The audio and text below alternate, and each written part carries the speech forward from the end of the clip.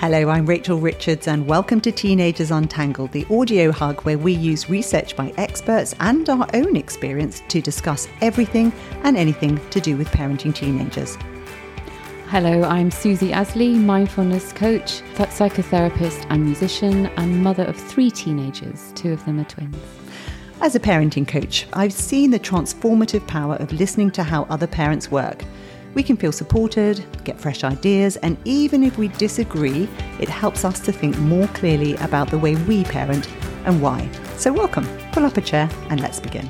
Now in this episode, we're going to talk about the issue of teens making friends. But first, let's start with our nuggets. Oh yay, I love these. Go on. Shall I go first? Yes, you go first. So we've talked in the past about parenting teenagers, the idea that it is part-time job as opposed to full-time when they're little, and full-time availability. So you never know when they're going to need you, but when they do need you, there's often a, Mom, where are you? And I experienced that last week in half term where my kids were at their dad's in Denmark where he lives. And I had a very late night text from my daughter who was worried and stressed about something. Fortunately, I was still awake because it was quite late, and she was worrying about some school stuff and different things, and she couldn't sleep and she was having a bit of a panic and reaching out, which was lovely. And I was able to text her back, and I sent her a couple of voice memos so she could hear my voice, and explained a few things, gave her some ideas as to how she could manage it. We went backwards and forwards a little bit, and her final text was, "Oh, thanks, Mum. That was really helpful. I can sleep now." Yes. Which was really heartwarming. Yes. Reminded her of her breathing techniques. Yes. And then I could touch in with her the next couple of days. She was there for a couple more days. And how are you doing? How's it going? And we went backwards and forwards a bit more, but it was that, yes. Thanks, Mum. And they're not sinking into a hole on their own without the support they need. Yeah. That's brilliant. I love that. That was really nice. Yeah. I mean, for me, it's a similar sort of thing where I had a teenager who really wanted to do some public speaking. So it's not just that she was put in the position, she was keen to be in a public speaking role. But whenever she tried it, the first time she tried it, she totally choked. And what I mean by choked is her throat closed, so she couldn't speak. She had hot sweats all over and she was shaking. It was that level of physical response. Yeah. And she asked me, like, what am I supposed to do? And so, we talked about it extensively, and I came up with tips about how you calm the amygdala and how the yogic breathing and all the sorts of things you can do, and you can visualize being successful. There are lots and lots of techniques that are known to be successful, but still this persisted. Yeah. So then I said, okay, well, should we look at it from a different angle? And perhaps if you tried public speaking in a situation where it was low stress. So I found a course where she could go for a week, and she didn't know anybody, and it was a beginner's course. So literally right from the start, they teach you the techniques. And she said, oh, that sounds great. And, not everyone can afford these things. I completely understand that. But there are always things maybe online or whatever. But I put her on this, and it was transformative. And what we realized at the end of this was it's not that she can't do it, and it's not that there's anything wrong with her, is that she didn't have the skills. So it's this, when your teenager is suffering anxiety, this kind of physical response. Yes. And we've always said it's a signal. What's going wrong? What's happening here? And keep digging down. So not just trying to get rid of that feeling. What was causing the feeling was the lack of skills. Yeah, really interesting. And now they're gone. Yeah. It's amazing. Empowered her. It empowered her. So that was a really transformative thing for us. Now, back to our theme for this episode. We have touched on it in the past when we've talked about friendship groups, but this is a sort of different thing because it's about how you make new friends and how you keep friends. Yeah. We've got 2 curious things that have been happening, and one of them is the upsurgence of online. So we're not touching, sniffing, smelling people. We're not, you're not reading face-to-face things as much. We're still doing that, but nowhere near as much as we used to. And the other thing that's happening is COVID has taken the teens we've got now, and for a big chunk of them, they've had 1-2 years when they've been told, don't socialize. Yeah. Do not, when you're in a classroom, do not look left or right. Keep your mask on. Yeah. Right? Walk around in these, walk in this pathway. Yeah. Do not go out. So that fluidity about friendships is gone. Yes. And we've all gone, oh, we'll just go back to normal. But for them, that was their new normal. Yeah. And they didn't learn the skills in that couple of years that are really crucial for especially for young teenagers, how to learn to make friends. And interestingly, I've got a daughter who's really, really academic. And she, because of COVID, she got used to getting into a classroom, having her mask on and studying. And she was really focused on every single lesson. She finds them fascinating and riveting. But she hasn't been talking to the kids either side. Yeah. Wow. So, I don't have that problem. No. No, my other child is rich. She says, that's my main social time. Yeah. So my kids are the ones throwing things. I don't know, actually. And there was a chap called Scott Galloway who was talking on Diary of a CEO. And the theme was one reason this generation is struggling. And one of the things he said was the number of kids who see their friends every day has been cut in half over the last 10 years. Wow.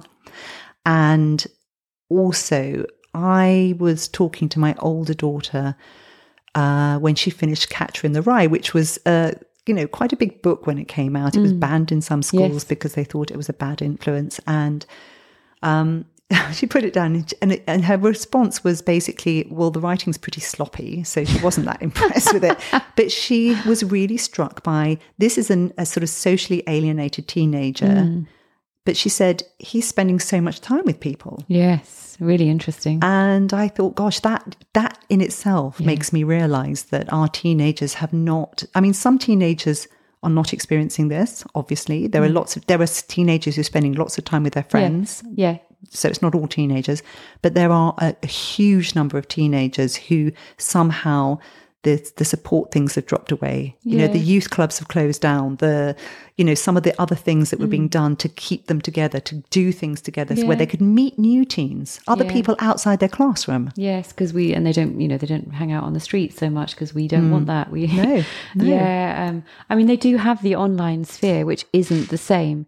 But I also think that, and I've been told off a little bit by my teens, of belittling that space, because for them it's actually a really lovely space where they do meet people and they feel that they are real proper friends, and because I'm a boomer I don't really get that. Yes. So they've tried to explain to me, especially my eldest, these are I know this person is a proper friend, and then they can choose to meet up face to face sometimes. He doesn't, but I also know others that do. So it's, being careful that it's not the same as being face to face, but we shouldn't also belittle it. It's actually really important to some of them. But if everybody who is like you is somewhere else, then that's hard, because we need emotional connection. We need physical interaction. Yeah. And when you're in a room with somebody and you're bouncing ideas off them, their face looks different. Yeah, I think the warmth is different. Yes. Kids can get to know people from, the other side of the world by using the online stuff, which is amazing. People they would never normally meet. So that's incredible.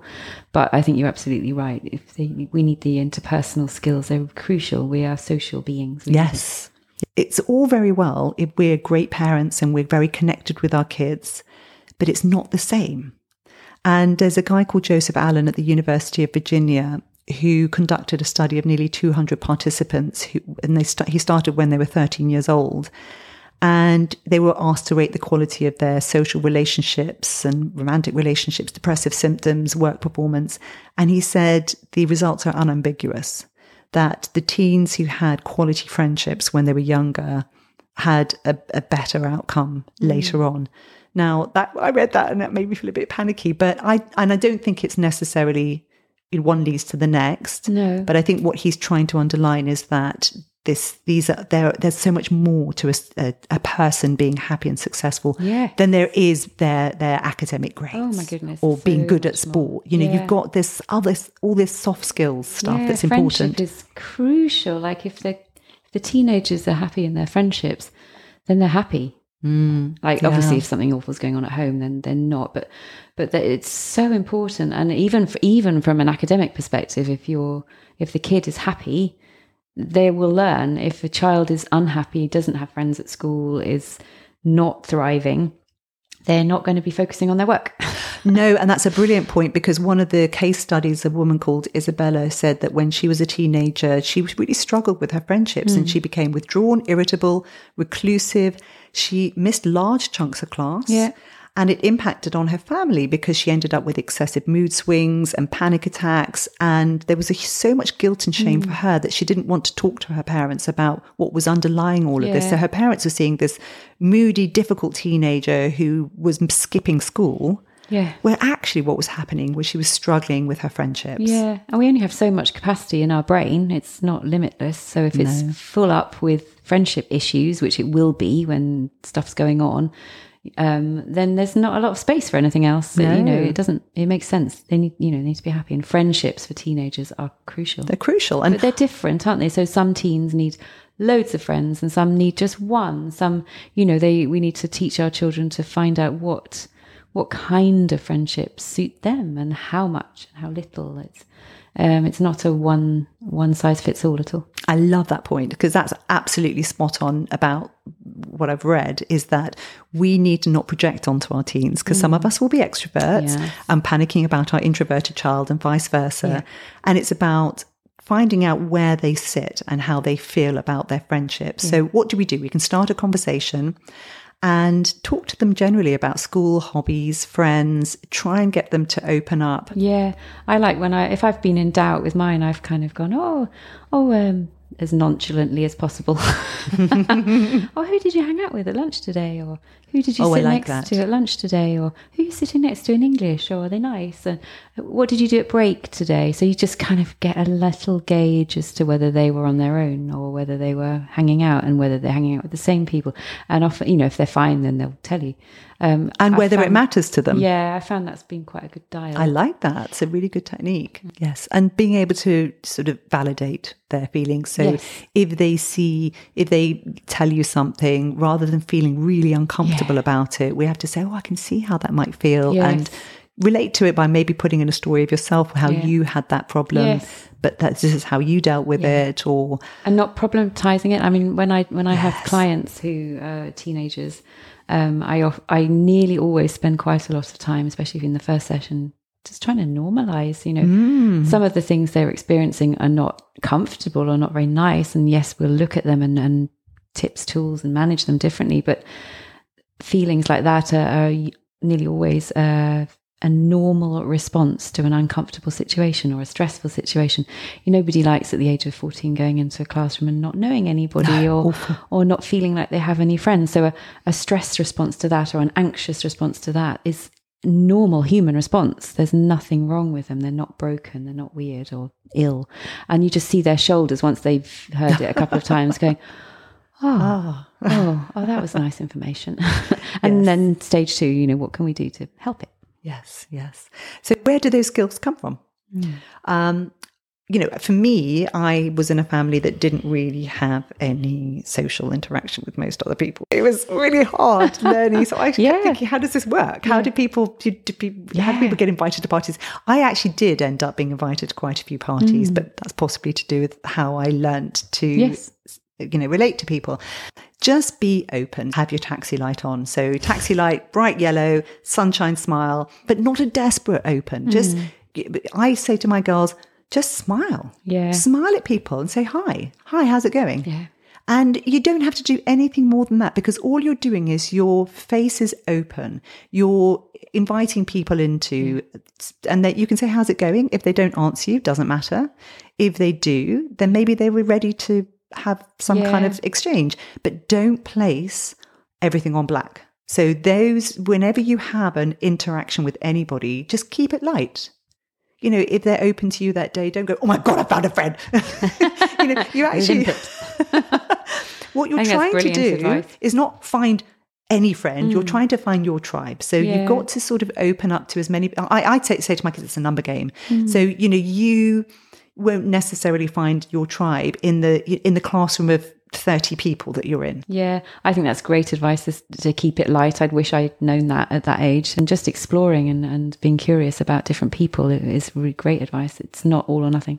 Yes. And that's the same thing with everything in the teenage years. Be prepared to just explore and experiment and clothes, whatever it is. You're a teenager. You're supposed to do this. It's okay. Same with friendship, yeah. Yes, and teach them how to have a good conversation. And this is, again, these are social skills. They're called social skills. They're not something you're born with. No. Right? So some are. Some people just seem to be naturally. But they probably have had parents who've parents modelled it. Yes. So encourage, whenever you've got those times when you're at the dinner table, encourage them to chat about easy topics like music, film, sport. I've had my kids say to me, so what do I talk about? I don't know. And I said, well, what about music? Just say, I've run out of good music to listen to. What are you listening to? Great idea. Easy. Yeah. Just find little things to connect. And then when you're in the community, you're in a shop, just say, make small talk with that person. Even that's the shop. But you see, actually, there are lots and lots of opportunities where you could say, try and make your job, your fun. Here's your fun challenge. Yeah. Try and make small talk with that person, anything, and get them to respond to you. Yeah. And we're often in danger, I think, because that is anxiety inducing, isn't it? Especially for some people. Yes, and we shouldn't ever force kids to be doing it if it's like really uncomfortable. Of course not. That would be really weird.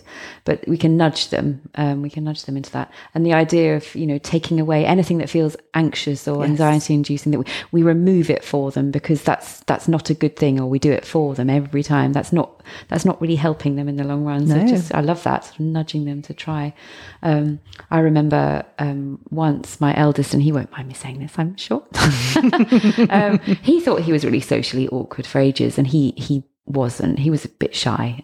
He was really normal, and now he's not at all. Really, he's really quite good in social situations. But we had his girlfriend's parents round, who were lovely, and they've known each other for years. It's fine. But he was trying to offer one of them a cup of tea at the end of we were eating, and he couldn't kind of break into the conversation to offer her this tea. And he looked up at me. I was in the kitchen getting something, and he was like, I don't know how to do this. Help. Because he thought, well, that would be really rude. But I can't get in. What do I do? So I was like, okay, right, watch. So I just went up, and I did what I do, which was hover a little bit and then sort of jump in when there's a breath, and in a really sort of organic way, because I've done it a million times. I also couldn't do it aged 17. And he just kind of went, oh, okay, I've got that. Yes, I love that. So you're making it possible for them to say, because they're not going to know what skills they need to know until they're confronted with them, and you're making it possible for them to turn to you and say, I don't know, how do you do this? How do we do this? Yeah. And just not making it like, oh, for God's sake. No. Just say, oh God, okay, well, let's I'll show you. Watch me how I do it. Yeah. Brilliant. I like that. It's very funny. And then afterwards I could say to him, do you know what, at your age I was hopeless. Like utterly hopeless. I was really shy. I would have just gone, no, you give them tea. Exactly. So also knowing that I was really hopeless and now I'm not is also quite a nice thing for them to know. And things like making reservations. Yeah. So I was very scared of picking up the phone when I was a teenager. And I remember seeing a job advertised and desperately wanting to be a waitress there and being terrified about calling them. And I put the phone down several times after I picked it up to try and call them. And I'd written down what I was going to say. And now it wouldn't cross my mind to be uncomfortable. So I get my kids, if we're going to do anything, I get them to call and make the reservation for. Yes, because why not? Yeah. Because then I can stick with them, and if they stumble, I can help. Yeah, that's a great idea. Yeah, just practice this stuff, because they've got to do it at some point, haven't they? I think it's also important to have the balance between. Sometimes I see younger families, maybe they're sitting at dinner in a restaurant and they're sort of making their kids order when the kid is obviously really uncomfortable and it's really not, it's kind of feels very forced, and I don't like that. So I think the learning has to be organic and a good time and in a good way. Yeah, wait till they're ready. Wait till you notice something, but you can't just sit back and say, oh, they're going to, at some point they'll learn it, because if they're excruciatingly shy now, they need you to help model things and nudge them. And be interested in other people. Yes. I've said this to my kids over and over, and slowly they've completely got it. And it's that the most interesting person to most people is themselves. So because I used to worry, now what should I talk about? Yes, and you can do that on Apple. People are mostly interested in you asking. And actually, my daughter said that the other day. She said, Mummy, you know what I've realised is such and such. I really like her. I like her so much. And I said, why is that? She said, because she's really interested in me. And she said, sweet. so I've realised that that's why. Yeah. That's why you keep saying to me, be interested in people because it makes you feel great. Oh, what a great connection. Ding. So you keep saying it and then eventually they'll go, oh, yes, it's that. It's true, though. If we can learn to be good listeners, and to be a good listener is also a skill. Because that takes practice too, because most people are hopeless at it. They're just waiting for the gap to say what they want to say rather than actually listening. Yeah. So learning how to listen is a massively useful skill. Yes. Again, something we can practice at home. Connector, Again. Be interesting. So if you're on TikTok all day, you're not going to be interesting because you may try and tell the story of the last thing you scrolled through, but I didn't see it and it's not, just they need to find other things that are their thing that they can talk about. Some kids are going to find things very easy. They watch the way other people do things. They learn from that and then they practice it. A lot of kids won't be like that. And they don't even have to be, neurodiverse. They just might just not get things that easily. Yeah. So actually, I have said, right, practice telling a story. So hear a good story that you think's a good, one that other people won't have heard, and now practice it on me. Oh, what a lovely idea. And so, we had this fascinating guy around who told this hilarious story. And I said to my daughter, go on, tell me that story, because that's a really good story. And it was a really nice way of her to practice hearing a story that someone else told, retelling it, or seeing something, retelling it. And that gave her confidence. I love that. That's brilliant. That is really brilliant. I'm going to try that actually. And then I feed back to them. I go, oh, that was great. Exactly. When you did that, wow. Yeah, you really told them. Yeah. And just understanding. So teenagers will socialize differently. So maybe the teenager does like to socialize online. So rather than, saying you've got to do it this way, understanding that. But if they're socializing online, obviously they need to be safe. So that's another whole area which we haven't got time to go into at the moment. But yes.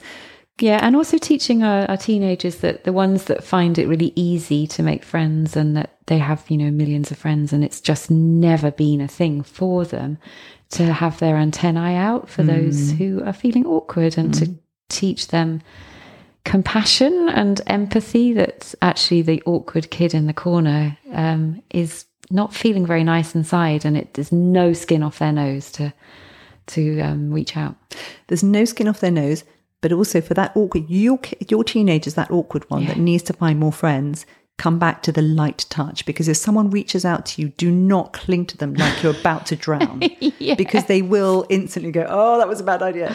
That is, so you actually, because I've had that where they've gone, oh my God, why did I do that? Well, I'm the nice person and now I've got this cling on. Yes. So you have to be. Yes, mine have experienced that too. That's a really, really good point. So know that when you talk to your teenager about this, say, you find someone that's nice to you, don't suddenly make them your new best friend that you've got to do everything with. Just see that as one chip. Go, okay, next one, and find your tribe. So I was listening to a fantastic piece about ADHD kids, and he was saying that he was a teacher. And he said, what I've done with students is that I've set up, I knew there was one girl who was struggling with her friendships. She wasn't really making friends because she's not like everybody. People look at her and go, she's a bit awkward or something.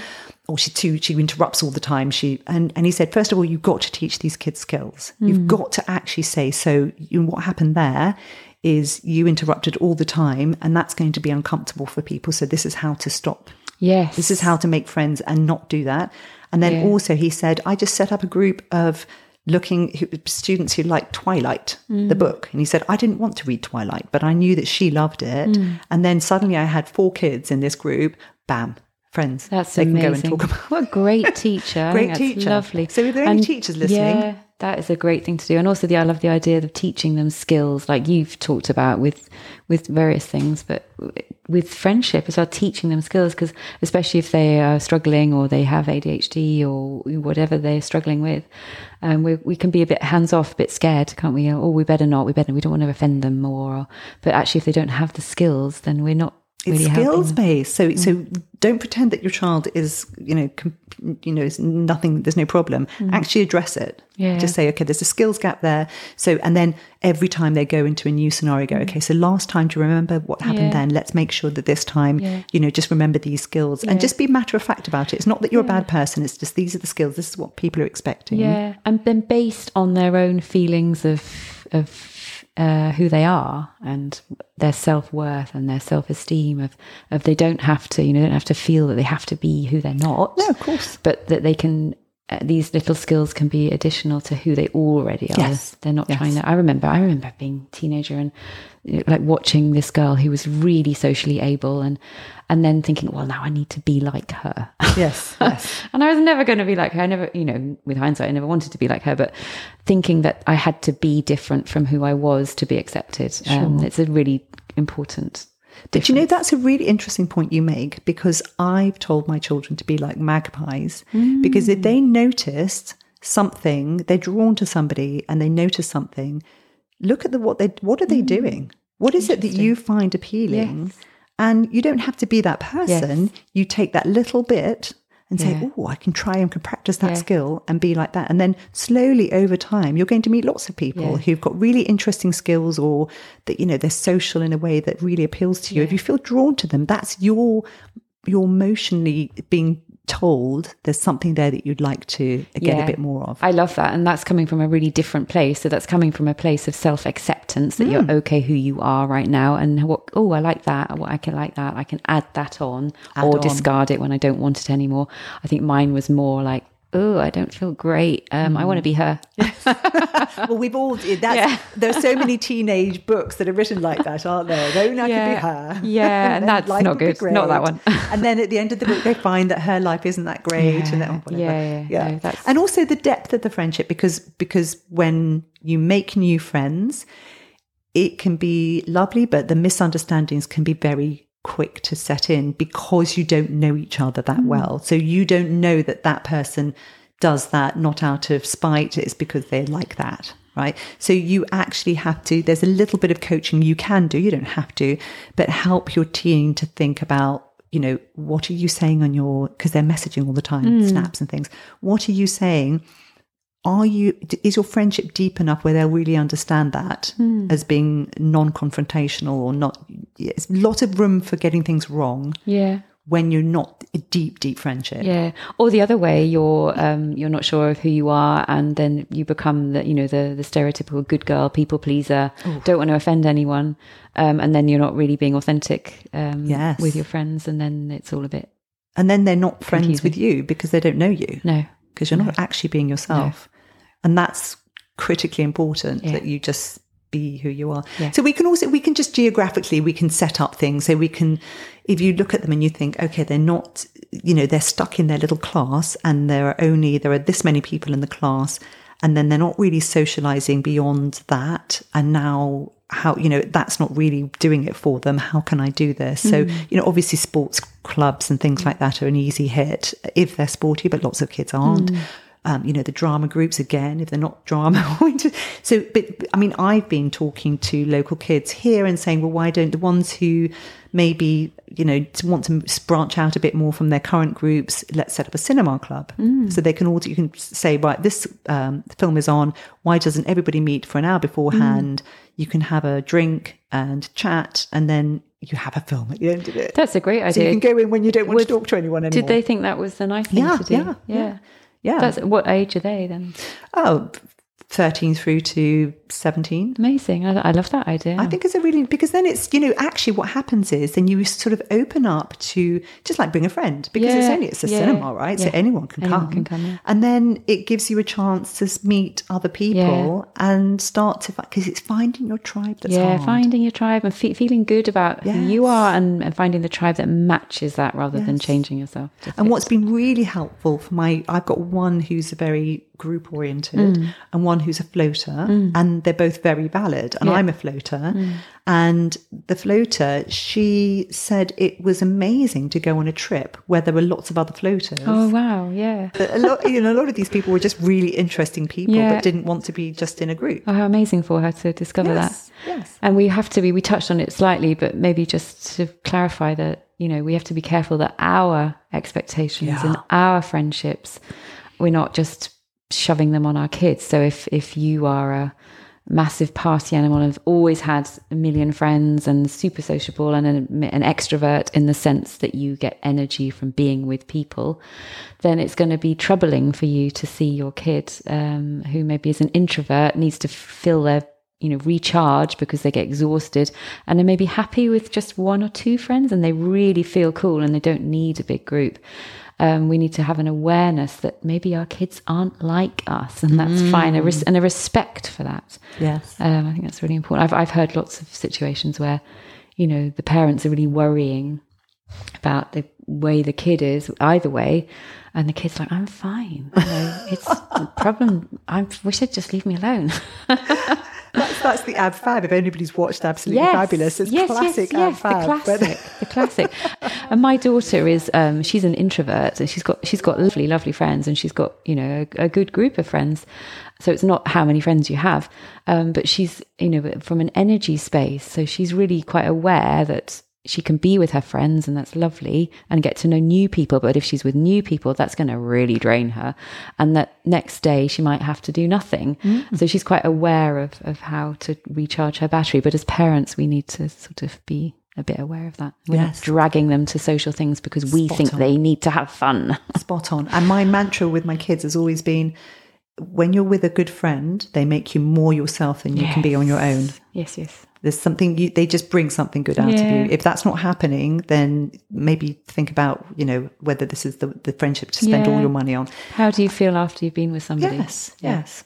And remember your own well-being as a parent. So you've talked about how parents can project onto their children, which is a key problem. But it's also when your child, which happens a lot, can have problems with their friendships, whether it's passing or it's a continual thing. We need to look after ourselves and not get too drawn into it, because you can't solve their problems for them. You can sit side by side, you can look at the problem, you can try and coach them, but we also need to not get too deep into it and look after our own health. Yes, absolutely. I love that point. I think it's really important. And remembering that we set the tone still, even when they're teenagers and older teenagers, we are a big part of setting the tone. So if we go into a situation like it's a massive catastrophe, oh my God, your friend's been horrible to you, this is awful, you poor thing.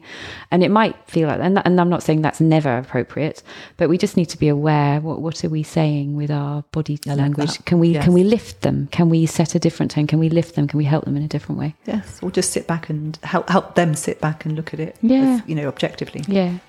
So you can email help@teenagersuntangled.com. And if you've enjoyed this episode, then why not help other parents? Tell your friends, tell the schools, subscribe to our podcast. And, what a massive bonus if you manage to review us. Yeah. You can do that on Apple Podcasts or on our website, where you can find everything. That's www.teenagersuntangled.com.